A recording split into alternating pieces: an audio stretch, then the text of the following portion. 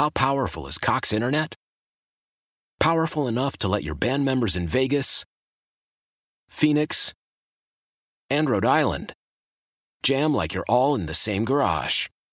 Get Cox Internet powered by fiber with America's fastest download speeds. It's internet built for tomorrow, today. Cox, always building better. Cox Internet is connected to the premises via coaxial connection. Speeds vary and are not guaranteed. Cox terms and other restrictions may apply. Analysis by Ookla Speed Test Intelligence Data. Fixed median download speeds. US Q3 2023.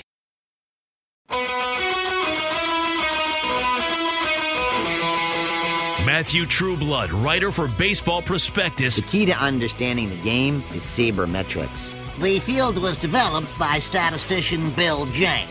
I made baseball as much fun as doing your taxes. And author of the Penning Bull newsletter. It's about getting things down to one number. Using the stats the way we read them, we'll find value in players that nobody else can see. It's Matthew Trueblood with Matt Spiegel on Hit and Run. Man, that's some hardcore nerd painting by the production staff here at Hit and Run. And I don't know if Matthew Trueblood is offended by it. I hope not, for God's sakes. What's up, Matt? How are you? I cannot afford to be offended by it. I am a hardcore nerd. You know, the embracing of our inner nerddoms or outer nerddoms or overall nerddoms has not just become in vogue in baseball, it's become the norm in baseball. I declared the nerds the winners when the Tampa Bay Rays put a Princeton grad, a 28-year-old, in a coaching uniform this year. He's now, Jonathan, I forget what his last name is, but he is on the coaching staff. He is a front office analytics guy who is now part of the staff. So congratulations, right? Yeah, I'll take it. I don't know if I'm allowed to accept on behalf of all nerds, but I think you are. I think you can speak for the entire nerd diaspora, if that is even a thing. I've always enjoyed reading you at Baseball Prospectus and Penning Bull. I am a recent subscriber to Penning Bull, and you have Chicago roots as well. So in talking with you on the Twitters, we realized you'd be in town, so I'm pleased to have you here. 670 The Score is where you are. It's Hit and Run. I want to talk overall Cubs with you for starters, Matt, because you've written a lot about their overall pitching infrastructure. You've had some thoughts. You did a deep dive last year on it, and I know that folks bring it up a lot. So, and I'm interested in that on a number of levels. But let's start here. Right now, where the Cubs stand in terms of overall talent, overall health of organization, the depth of the farm system, I guess you'd call it a full-on organizational ranking in terms of like how healthy they are, how much chance they have to win, say in the next 2-3 years, that kind of thing. Who is ahead of them? Certainly more teams than it was a few years ago. And I think this is something, I do talk about this a lot on Twitter, and there's pushback just because it sounds like maybe I'm saying that Theo Epstein or Jed Hoyer are not smart, not innovating, not working hard. None of that is true. But what you have to understand is since 2015, when StatCast came into being and started governing a lot of the decisions and evaluations and sort of evolution of the game of baseball, we've seen this incredible acceleration in the pace of change in the sport. And unfortunately, that's kind of not timed up well with the Cubs becoming a really successful and sort of ossified team in terms of roster, in terms of front office. They have been kind of a victim of timing and a victim of their own success, where they just haven't been able to pivot to some of the things that are radically changing the game as quickly as other teams have been. That's interesting. So what is radically changing the game? I think about what the Astros are doing with their pitchers. Am I on point with that? Expound, if so. Let me put it this way. There are two pitches that if we've, as baseball nerds, have been paying close attention, we know that the two pitches that define the game in this year and the last couple. Let me guess. Four-seam fastball and curveball? Or no? Four-seamer and slider. Slider. I saw you talking about the slider revolution. So, all right, the reason I thought curveball is because, when the Dodgers started dominating the Cubs, then everybody started following that. It was this similar tunnel of the high fastball for these launch angle hitters, and then a curve that starts in the same spot and then drops. Is the slider, though, being used in that same tunnel now? Yeah, the slider is the pitch that has grown most in usage over the last few years, mostly at the expense of sinkers, which play to batters a lot of the times just kind of like flat fastballs. One of the changes that's happened in the shape of the slider, sort of league-wide, not with every pitcher, of course, but in general, teams are engineering more depth on pitcher sliders. So they depth, can kind of... Depth is what? A vertical drop? Yeah, exactly. And so it's sort of taking the place of the curveball, which did at first, when we sort of identified this as a key point, it made sense to have the curve because it could come out of the same tunnel and then sort of fall off the table from the four-seamer that rode high in the zone. But now, as teams are able to get more vertical depth on sliders, just working with pitch design and the things that you hear us nerds always yammering about, that's given teams an opportunity to have pitchers pair the fastball with a slider that they're throwing at basically the same arm speed and a much closer velocity, and it's still falling off the table. So, but because the arm speed is the same and the velocity is very similar, it's even more difficult to pick up and distinguish from each other. That's right. And so there's four-seamers at the top of the zone specifically, and then the slider. And I brought numbers here. Going by four-seamers at the top of the zone, the Cubs are 18th in expected weighted on-base percentage from their hitters against that pitch. Okay, so the Cubs hitters are 18th out of 30 teams in terms of their success rate against the four-seam fastball, which is one of the two pitches that is dominating the game. And they're 18th against sliders. And that's bad enough news. I mean, this is a problem we've known about since they were wiped out in the 2017 NLCS by the Dodgers throwing high fastballs, and they mixed some curves in, but basically high fastball, high fastball, high fastball, breaking ball. The Cubs have been struggling with that for 2 years, but they haven't made an adjustment. They're still a below-average team against those two pitches. All right, so this is when Theo talks about the broken offense, and when we've been trying to dissect, well, what does that mean? Too many home run or bust guys, people looking at those kind of numbers. What we should be looking at, and what a lot of front offices are looking at, is the way that certain swing planes do against certain pitch designs. Because if you are a front office of the Astros or the Dodgers or whatever, you can you know how to attack a team if they all are similar in terms of their weakness against that kind of style. That's right. And so that's part of why you're seeing the Cubs struggle to put together consistent offense in this day and age. You can have a team of very talented hitters that you don't want to get rid of or give up on, and that's who they have.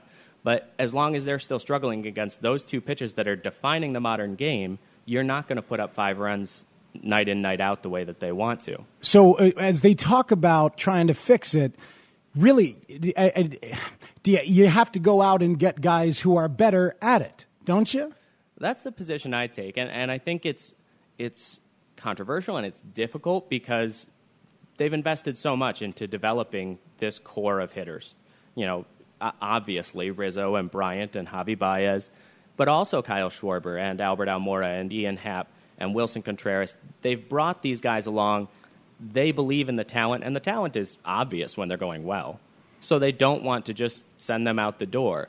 But at a certain point, whether it's a failure of coaching, a failure of analytical information, or if it's just these guys maybe fit really well into 2015, 2016, even the 2017 game, but it's changed so much, you might have to move on. Maybe it's from one of those guys, or maybe it's from one of the other sort of really messy parts of the lineup. But you've got to go out and proactively add a player who has demonstrated the ability to thrive in this very new kind of baseball. All right, this makes a lot of sense. I know it's a lot of numbers and maybe some concepts that some of our listeners here at 670 The Score, some are familiar with and some are not. But think about how it dovetails with what the narrative has been here in town, and it just makes all the sense in the world. So when they're talking about we have to change, we have to value production over talent, it's kind of saying, all right, maybe, like the last point you made, some of these guys were right for them, but we can't fix them.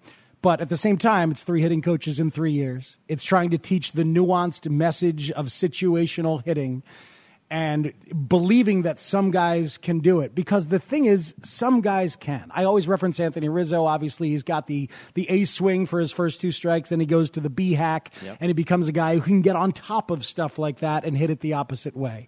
Asking everybody to be that guy, as a lot of lineups are around baseball, and certainly the Cubs, is incredibly difficult. How many guys are that talented in baseball to do what Rizzo does?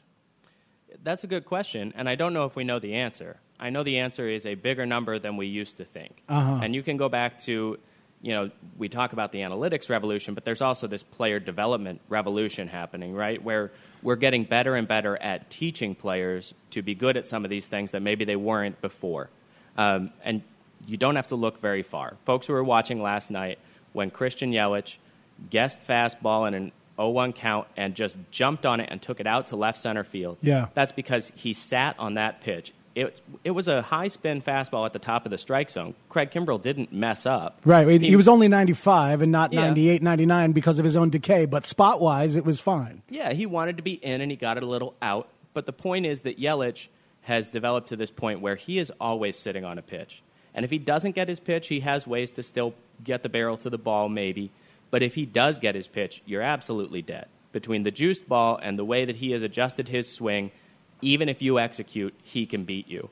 And I think that is the thing that the Cubs have not quite been able to get to, and it could be because of all that coaching turnover, but for whatever reason, they haven't been able to bring along these very talented hitters to beat opposing pitchers even when they execute what they want to do. It's interesting stuff because what's in there also is Yelich's mental capacity to learn it, to realize that you have to be a guy who sits on a certain pitch, to change the way you go about it, and then also your athletic ability to adjust. And as you say, when you don't get your pitch, still fight it off so you can foul off a ball and keep your at-bat alive or do something else with the pitch or not swing at it.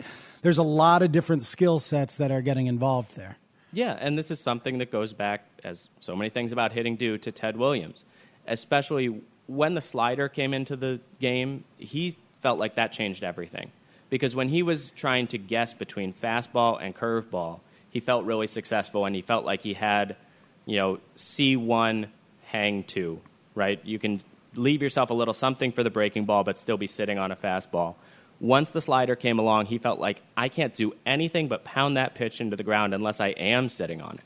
And so it's been increasingly a guess, sit, and try and attack kind of game as the slider comes more and more into vogue in the majors. So his adjustment was to sit on the slider and adjust to the fastball if it came?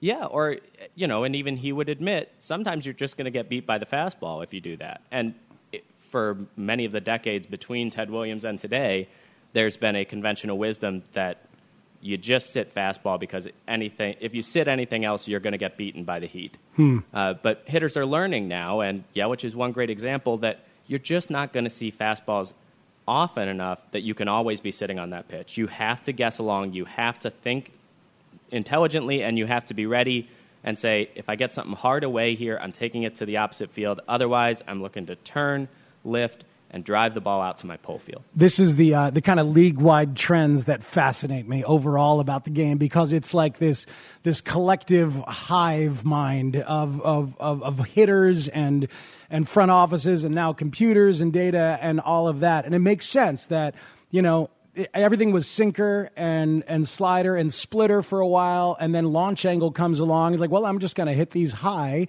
and see what I can do. And then to counter launch angle, now we have the high fastball and we have the slider or the curve, but lately even more the slider. You brought in the numbers about where the Cubs ranked offensively against those pitches.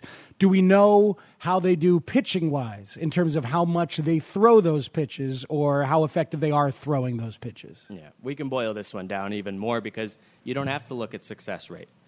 You can just look at how often do the Cubs throw high fastballs, high four-seam fastballs, top of the zone and above. Mm-hmm. There's only one team in the major leagues that throws fewer of them this year, the Seattle Mariners. And so hold on, they're 29th in terms of percentage of throwing the four-seam fastball. As a collective staff, they're 29th of 30 in terms of throwing one of the two dominant pitches in baseball these days. And that's the relatively good news, because they're 30th in slider percentage, and it's by a lot. Wow. Let's think about that, folks. 29th and 30th by a lot in the percentage of which they throw the two most dominant pitches, the best way, that pairing of those two pitches, the best way to attack the most common prototype of hitter these days in Major League Baseball. And it's not entirely by accident. We shouldn't act like the Cubs aren't aware of these trends or are being stupid by doing things the way that they do. So what do they believe in? What do they still believe in that some others might not believe in quite as much? Here's what I think it boils down to. They started out saying, we're going to buy arms and build from within with bats. And that was a great idea. It's sort of the reverse of what had been conventional wisdom just a few years ago, but it's the smarter course. And they beat the market for a while by doing that. What it meant was a little bit of a trade-off. You're not going to be able to go out and just buy the best pitcher on the market over and over. You're going to have to start making some clever moves, find some guys that the market isn't valuing as highly as you do, especially as that offensive core starts to get more expensive, which it's already doing. But this keeps you from having a cohesion of the kind of arms and the kind of pitchers you're going after. Right, but it also forces you sort of out of the market for the guys who are throwing lots of high-spin fastballs and swing-and-miss sliders. Those guys are going to go for top dollar on the free agent market. But if you're targeting guys like Steve Cishek, who's sinker slider, and it's a lot of sinkers, and teams sort of shy away from that, especially without premium velocity, that was a pretty good signing for them, and they were able to do it because they value what he does more highly than other teams do. It's just that that's come at an expense overall. All right, interesting. So the guys that they do have that throw four-seam fastball and breaking ball combo and to attack people like that, Darvish, but he throws everything. Right? Chatwood, which is, doesn't Chatwood fit that profile? Wasn't that part of what made him attractive on the free agent market? What's interesting about Chatwood is when he came in, we sort of all saw the stuff, saw the StatCast numbers, got excited, and thought they're going to re-engineer him in this certain way. And the reason it didn't work, or one reason that it didn't work, is that it turns out Chatwood just isn't terribly comfortable throwing that high fastball or approaching things that way. And Darvish, it's true of Darvish to a certain extent, too. I think last year they tried to get him comfortable elevating that four-seamer consistently because he has a high-spin four-seamer. But it turns out he just locates a lot more consistently and is much more able to command his entire arsenal. If he's focusing on keeping that four-seamer low-ish, and, he might elevate to the belly button, but not to the letters or the shoulders. And I think he does that more effectively now that he's sort of settled in and gotten comfortable. And it's the same story with Chatwood. But they sort of had a year of just total lost, a lost effort with both of them because they were trying to get them to do these very modern things. They saw the ability within them to do it, but neither one was entirely comfortable with the way they were going about it. And then, of course, with Darvish, you had the compounding factor of the physical issues, and with Chatwood, he got into some bad mechanical habits. So now that they're smoothing that out, there's a little bit of those things in them, but they're also a little more comfortable doing things in a way that doesn't perfectly match up with the modern trends. He's Matthew Trueblood from Baseball Prospectus. Listeners, I hope you're taking this in and enjoying it. I hope you're realizing how this stuff conceptually is paralleling with a very frequent thought that I've been getting yesterday and today and for a while. The game is passing Theo Epstein by. And I think that's way too simplistic, and you've told us why that is not something that you can just take at face value. But their choices, their intentional, thoughtful choices have gone against some ways that some other teams are going, and they might be wrong. This is part of what's fascinating about baseball is that the smartest guys in the world can sometimes get things wrong. We got a lot to talk about here on Hit and Run. We have a Cubs lineup for you. Robel Garcia is hitting leadoff again. Wilson Contreras is your catcher, hitting second. Then Bryant Rizzo Baez. Hayward 6, Happ 7. Kyle Schwarber back in the lineup against Zach Davies. And Jose Quintana is your starting pitcher. First pitch after 1, pregame at 12:35 here on The Score. Later on this hour, I'm going to throw my White Sox trade proposal at Matthew Trueblood, and I want his perspective on whether it's conceivable, whether it's a good idea or not. A big White Sox reshape trade idea that I have. But when we come back, let's talk about a little bit about pitch design and the guy who I think is the current genius of pitch design, and he's not a coach. We'll talk about that next on 670 The Score. Why?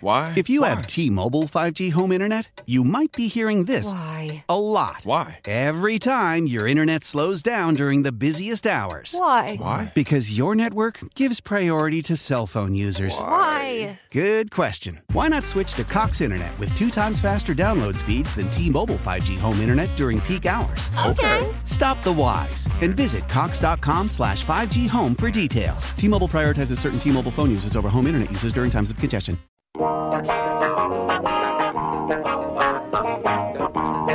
Welcome back in on 670 The Score. Tickets are on sale now, by the way, for the Chicago Dogs, your premier minor league baseball team.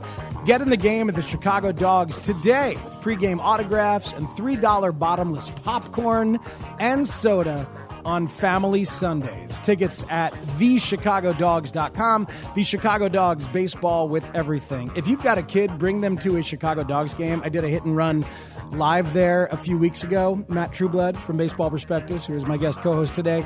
And my 7-year-old absolutely had a blast, in large part because the mascot for the Chicago Dogs is a fluffy bottle of mustard named Squeeze, with a hat that is the squeeze top that comes off, and you can put it on the kid. And that's fun in and of itself. But there's a villain mascot. Ketchup is the villain, and he's wearing a trench coat. So it's a giant bottle of ketchup in a trench coat. And the Chicago Dogs people told me that ketchup is more popular than Squeeze. Maybe because he's a villain, or maybe because people just like ketchup more on their dogs than they're willing to admit publicly. I don't know, but that's a very fun time out there in Rosemont. Boy, it is hit and run. It's funny. A texter just said, hey, how about Ivan Nova and Blake Rutherford for Clint Frazier? We were just talking about Clint Frazier and Ivan Nova. We will get to our big White Sox trade proposal that I had for you. Well, hell, we could do it now, and then we can talk about pitch design, which I brought up earlier. Let's do the White Sox now. Let's talk about Ivan Nova. I mean, the pro scouting department, which I think is going to get a boost and an updating from Nick Hostetler, who they've moved over from amateur scouting and will help them modernize, which they do need. And so there were some people, by the way, that looked at the Hostetler move as a demotion. I don't see it that way at all. No, yeah. At all, right? You don't either. And I'm told we shouldn't. So, but the pro scouting, boy, Irvin Santana was a disaster. Ivan Nova looked really bad. But then lately, what is it, 3 in a row, really good ones for Ivan Nova? Do you think he has value out there on the deadline as we're a couple days away? It's going to be interesting to see. I would have said no chance on earth of just a month ago. But he's had good showings, and, when he had a complete game shutout against the Marlins, that's one thing. That's the Marlins. They're a terrible offense. But he's shown really well against the Cubs. He's shown really well against the Twins just last night. And those are offenses that normally would just really punish not only pitchers of Nova's quality, but his style, too. Mm-hmm. So his ability to battle, to really sort of work around trouble, I do think he'd be interesting to some team. Now, it's probably going to be one of those teams that is only in the hunt for one of the wild card spots and is really desperate in the rotation, and the prospect price would be really, really low, not even Clint Frazier. But, like the Phillies are a team that the back half of their rotation is a shambles, and they could use that boost just to stay afloat in the playoff race for a while. How about the Brewers, who have 2 or maybe 3 healthy starters as of right now? What do you mean the Brewers pitching staff's doing great? They've shut down the mighty Cubs offense the last 2 nights. Oh, boy, thanks for mentioning. But Julius Chassin on the DL. Woodruff is on the DL. Corbin Burns is rehabbing somewhere. And then Gio Gonzalez left with a minor injury the other night. So, yeah, I mean, they're doing what they've been doing the past couple of nights, but they could use another starting pitcher, couldn't they? They absolutely could. And they're a team that'll be comfortable patching it together the way we've seen them do and the way they got used to doing down the stretch last year, because their front office just thinks of things that way, and they'd rather throw volume at the problem than really overpay for a starter. Mm-hmm. But at the same time, we've seen reports from Ken Rosenthal that they're getting creative, looking to add a starter with team control attached to him.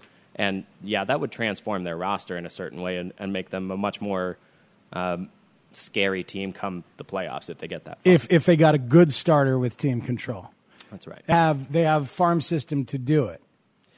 They don't have a very good farm system at this point. Have they used most of it? Keston Hiura is here, and boy, is he good, by the way. That's right. He's really fun to watch. Do they not have a lot left behind him? They don't have top-end pieces, and so that's why you're hearing rumors about them getting creative. Rosenthal wrote in his column this morning that they're entertaining trading Mike Moustakas or Yasmani Grandal. I think that'd be a mistake for them on either score, but especially Grandal. But if they want to sort of use some of the guys who have had pop-up years in their system, some of the ones who they've sort of found and made something out of when they didn't come in with a lot of prospect pedigree, they still have enough to go and get someone fairly interesting if they are willing to be creative, flexible. The bottom of the hour is brought to you by Northwestern Football. Join Coach Fitz and the Big Ten West Division champions at Ryan Field this fall when they host Ohio State, Iowa, and more. Season and single-game tickets are on sale now at nusports.com. We are broadcasting live from the Hyundai Score Studios. Visit your local Hyundai dealer and the all-new Hyundai Palisade. Okay, so I have been openly daydreaming about the perfect type of trade to maximize the Chicago White Sox contending window. It is a little bit of selling. It's a little buying facilitated by a bundle and bundling their assets, players, etc. I don't know if this package is appetizing enough to the Arizona Diamondbacks, but I want to go get Zach Greinke. Zach Greinke has 3 years remaining on his deal. It was a $206 million contract. He is set to make $32 million in each of the next 2 seasons. The Diamondbacks are openly shopping him. I don't know how much money they are looking to pick up of it or willing to pick up, but the White Sox have money. They tried to give Manny Machado $250 million of it last year. If they are willing to eat and take on the entirety of Zach Greinke's money, might the Diamondbacks be willing to accept a package that the White Sox could offer? And by that, I'm saying, obviously a couple of prospects, and I know the Diamondbacks might want really good prospects, but if you're the White Sox, you're not going to give up Andrew Vaughn, you're not going to give up Nick Madrigal, and you're not going to give up Luis Robert. But I would offer them any other 2 you want. Any other 2 prospects, go through, and remember that pitching injuries, Tommy John is not necessarily a deal killer these days. Dylan Cease was coming off Tommy John, right? It's like there are when a guy has Tommy John, like Dane Dunning, he might still be attractive to them, and in fact, they might think he's got his Tommy John out of the way. I'll go ahead and grab him now. So, any 2 prospects, and then maybe they would want to turn it around quickly in Arizona, and so they take an Alex Colomé, who has value for next year as a full-year closer, and they could flip if desired. Maybe they have some interest in Leury Garcia, who can play all 3 outfield spots and shortstop if needed, and has had a jump offensively. So that's my initial thought, is Colomé, Leury Garcia, and you pick any 2 prospects not named Madrigal, Vaughn, or Luis Robert, and the White Sox take Zach Greinke and pay 100% of his money. Thoughts? Firstly, I think you're thinking about it exactly right, because the Diamondbacks have a front office that I adore, and these guys are creative. They don't necessarily want to rip it down to the studs and do a full rebuild. That's why when they traded Paul Goldschmidt, they got back a couple of big league-ready pieces who have already helped them this year.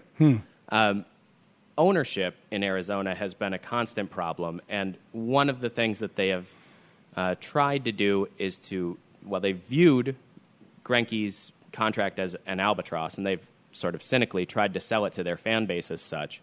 I don't think the front office sees it quite that way, so they might prefer to pay down some of the deal in order to get a really premium prospect price. See, this is the unfortunate part, is that there's no real suckers left at the table. And it's not like we're talking Dave Stewart Diamondbacks here. Right. The front office is really smart, but the front office also has to work within the parameters of what ownership is sort of telling them, doing to them. And ownership believes that money is getting in their way. I think they do. And that's why you saw Goldschmidt traded this winter. That's why they sort of treated this year as a reload, reset, and they've just sort of surprisingly been better than average because they have a really smart front office that made some savvy moves. So you're thinking about it right. Yes, they would love to bolster a bullpen that has been their Achilles heel for 2 years now. Yeah. And they love versatility, so Leury Garcia is a good fit. Which 2 prospects is probably where the haggling would come down to.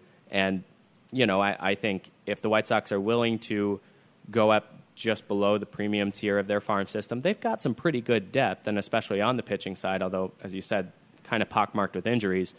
Yeah, I think that's a feasible deal. Now, that doesn't necessarily mean it's a likely deal. There's a lot of wild cards there in terms of how the Arizona front office and ownership are each viewing the situation. But it's an interesting idea, and Greinke is a phenomenal pitcher. He's so well-balanced. He's so intelligent. He's going to thrive well into his late 30s, just like John Lester. And it'd actually be really fun to see them both on the opposite ends of town, at least for a year and a half or so. But see, that's interesting, and that's worth discussing, is what Greinke's future holds. He's 35 years old.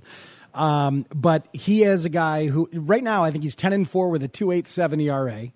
It's the first time he's had an ERA below 3 since 2015, but it's not like he's been bad. In Arizona overall, I think his ERA is below 3.5, and he's got, overthrown 700 innings, I believe, in Arizona since it got there in 2016.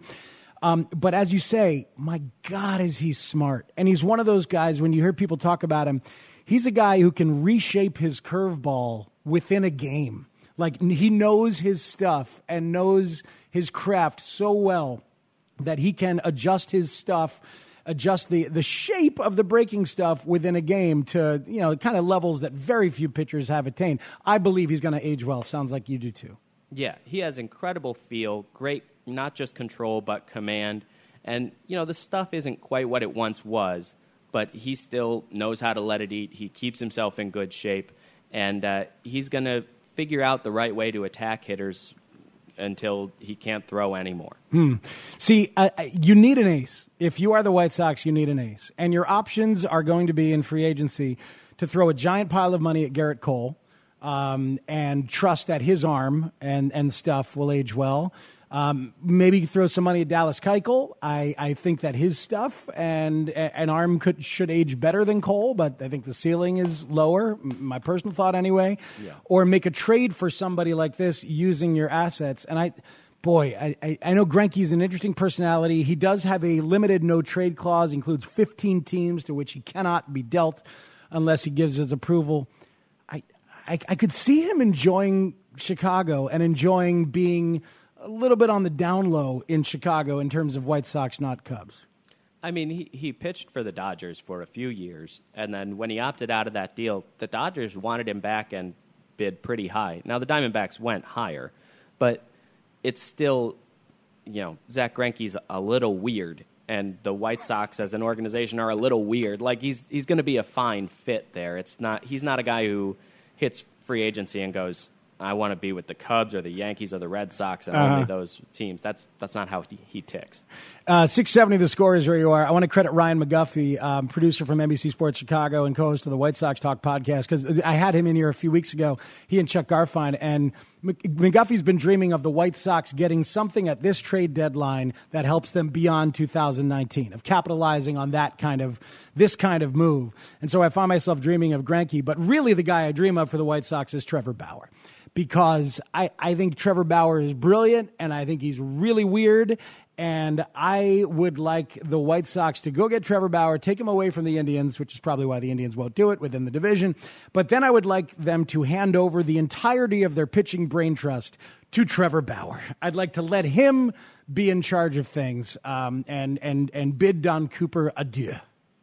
Yeah, except first, I want to see Don Cooper and Trevor Bauer try to work side by side for a while, because two personalities that I just don't see being compatible except in a reality TV kind of way.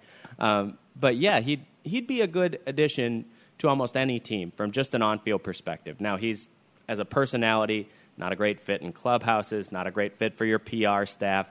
But if you want a guy who's going to come in and attack hitters, understand how the modern game, how the modern craft of pitching works, and be really eager and willing to impart it to everyone else in the clubhouse, everyone else who won't run away too fast when he starts talking about it, that's Trevor Bauer all the way. All right, let's discuss that more, because I think he's an interesting template for sort of the state of pitching and the state of certain players and not certain other players. And I will say that Bauer and Tim Anderson had a loving Twitter exchange earlier in the year when Tim was having fun and some people were getting on him. And Bauer, I forget exactly what it was, but Bauer was supportive, which I took to mean that the White Sox are getting him. Done deal. 670 The Score is where you are. It's Matt Spiegel here with you on Hit and Run. Top of the hour, we will get back to Cubs and your phone calls and some of the other issues. But let's talk a little bit more of trends around the league in pitching and some of the wisdom that Matthew Trueblood has picked up in press boxes throughout the land these days from Baseball Prospectus. It's Hit and Run on The Score. Keep it right here. You're listening to 670 The Score. I'm your host, Matt Spiegel, here on Hit and Run. Folks really enjoying you, Matthew Trueblood. Here's one. This guy talking about pitching is the best segment The Score has had in a while. Drew from Providence, originally River Forest. Ask him if he thinks Joe Madden pulls pitchers too early. It's a fairly common refrain and has been for a while. Overall, I'm largely driven crazy by the league-wide trend. I think it's 5 1/3 is the average start around Major League Baseball right now. And I understand why, because unless you have a really good depth of stuff and you're smart, it's difficult to attack a lineup the third time through. I think that is mostly the reasoning.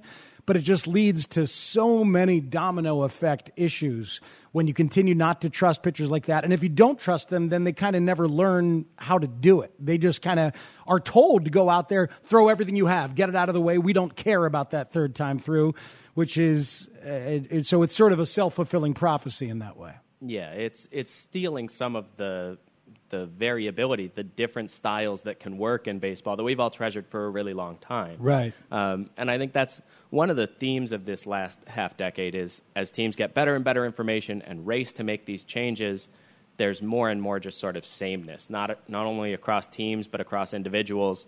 Guys are all kind of doing it the same way and decisions are being made the same way.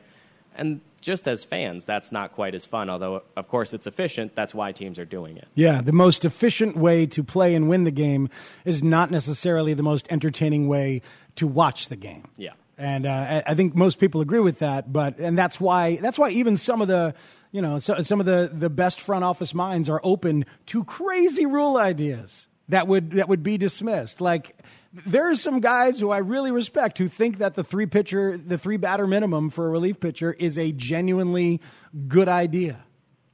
Yeah, one of those people sitting right across from you. I actually You like it? I had to be won over on it, and it took a while because I don't like legislating out strategy. But I traced it back, and now I think of it this way. If we were inventing baseball right now, knowing what we know about how pitchers are used in this day and age, as opposed to the 1890s when roster rules were made and guys were throwing 9 innings every day and then coming back and the same pitcher was doing 9 innings the next day. Yeah. I think we would build in this rule just because mid-inning pitching changes are excruciating for fans and for, it's not just about engaging the next generation. I, a 30-year-old man who have watched baseball all my life, am kind of tired of seeing, 3 pitching changes in an inning when all you're doing is playing matchups. Now, those are actually less common than they were about a decade ago. So some of it was being gotten rid of just cyclically anyway. But I don't have a huge problem with getting rid of that rule, especially because with adding that rule, especially because there's the provision that if you get to the end of an inning, then all bets are off. Anyway. So you bring in the guy to do his job, and he does his job and ends the inning, then you're okay. If he doesn't do his job, then you have to deal with him against the next guy or two. And I think it would go... you would end up valuing a different kind of pitcher a little bit more. You'd end up valuing a guy who could attack both sides, obviously. Yeah, that's right. And so I, as a lefty, am not trying to get rid of all the loogies in the world. But I do think it's a little better if, again, what you said about, you're just asking starters to go empty the tank in 2 times through the order. Yeah. They're not learning nuance. They're not developing a third pitch. The same thing is true of if you can just be a guy who comes in for one batter. And I think it's better if guys have to learn to get out opposite-handed batters. Mm-hmm. They've got to learn to, I may have to throw 15 pitches in every outing, or at least plan for that and be able to hold up and be available the next day. Some of that is good for the game in a way. Some of the guys that we do value and we enjoy watching and end up talking about the most are those guys that do have the depth of stuff and the depth of strategy, like Greinke, who we're talking about, or watching Kyle Hendricks is incredibly enjoyable. You're like watching pitching wisdom, kind of just like in effect, like age-old pitching wisdom of effective velocity or whatever, like the stuff Warren Spahn used to talk about. Guys are still doing and still using, of course. Or, and some of these other guys. Lucas Giolito's breakout has been so much fun for me to talk about just because once he found that fastball changeup thing, how he used that as the starting point and then took off from there, and it spread out from there, and it gives him these multiple ways now to go after guys. It's been fascinating. I love that stuff. Yeah, those can make for great stories. We just have to... We have to keep encouraging guys to find different or sort of unique paths instead of machining everyone into a fastball slider monster. Mm-hmm. So I mentioned Trevor Bauer. There's an excerpt from the MVP Machine, the book, The MVP Machine, which I read on your site, on BP, about Bauer and the Edgertronic camera. Thomas Edgerton, a hero of my dad's, who kind of invented the 1,000-frame camera. You've seen the video of the bullet going through the apple or the droplets of milk. That's Thomas Edgerton, and that's who the Edgertronic is named after, I believe. Sure. But Bauer loves that camera and has been angry anytime the Indians don't use the one that they own on him, because he can then, they'll put it behind the plate, and sometimes like network TV will have a camera back there and they'll be like, oh, screw them. It's in the way. Get it out of the way. Like they haven't, or sometimes they're lazy and late to set it up, and he rails against them because he's Trevor Bauer. But the stuff that he learned, because he uses it, and the best young pitching minds, pitchers, use it to gain information. He had the Indians film Marcus Stroman's start when the Blue Jays played at Cleveland.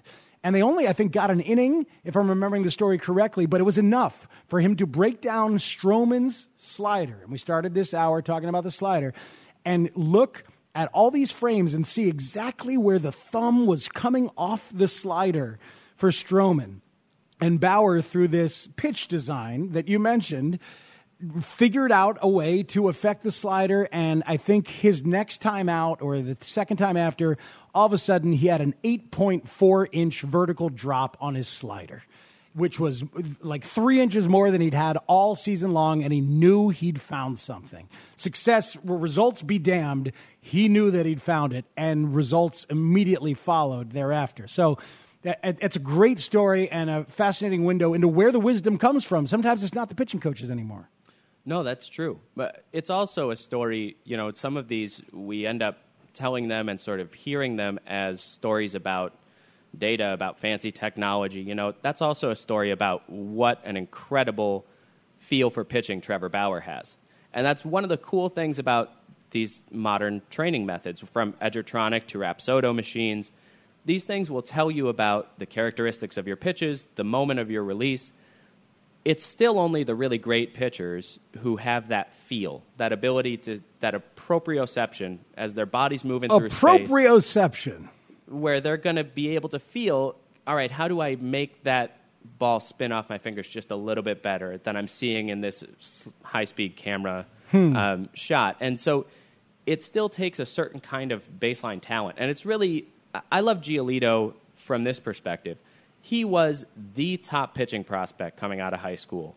He was going to be number one in the draft until there were medical issues that stopped that from happening, right? And it's taken him all this time to succeed, partially because the game's been moving under his feet. He's had other injury issues along the way. But essentially, once he was armed with the right information and he made the mental adjustments he needed to make, that talent that scouts saw when he was just a high schooler on a mound in California, it shined through. But that was always sort of what was driving the driving force that gave him the high ceiling. And he just had to meet it by making these changes, being open to change, and getting a little bit of a good break along the way. Yeah, it makes all the sense in the world. What else is going on around the game, trend-wise, that interests you in our final moments here, Matt? One thing that jumps out to me is that this year, the rate at which teams shift against right-handed batters has something like doubled or risen by 60, 70%. And that's a sign that we're still seeing the evolution of defensive positioning.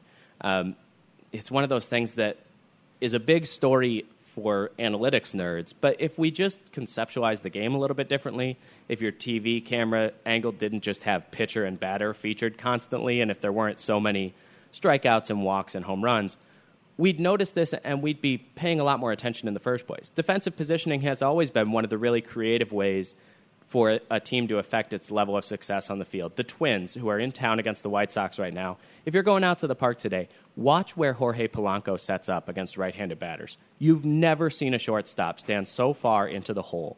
And it just is, it's part of the Twins sort of hiding a guy whose range is not great at the position. But it's also just the strategy. Teams have realized we haven't always been putting guys in the best possible position to get in the way of balls in play.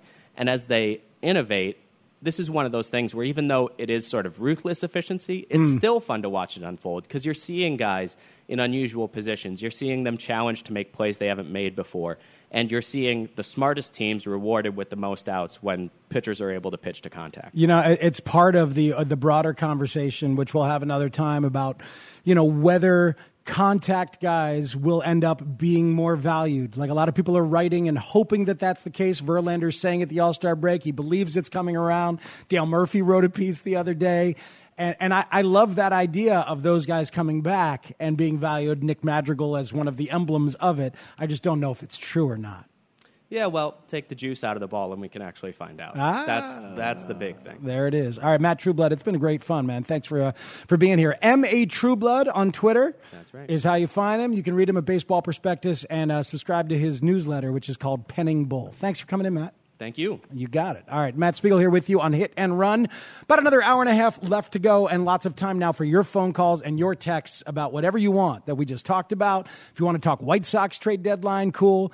And Cubs. A lot of you seem to want the Cubs to pivot to sellers. It's just not that realistic, in my opinion. We'll talk about that, and we'll take your phone calls and your concerns next at 312-644-6767. It's Hit and Run on 670 The Score. Why? Why? If you have T-Mobile 5G home internet, you might be hearing this Why? a lot. Why? Every time your internet slows down during the busiest hours. Why? Why? Because your network gives priority to cell phone users. Why? Good question. Why not switch to Cox Internet with 2 times faster download speeds than T-Mobile 5G home internet during peak hours? Okay. Stop the whys and visit Cox.com/5G home for details. T-Mobile prioritizes certain T-Mobile phone users over home internet users during times of congestion.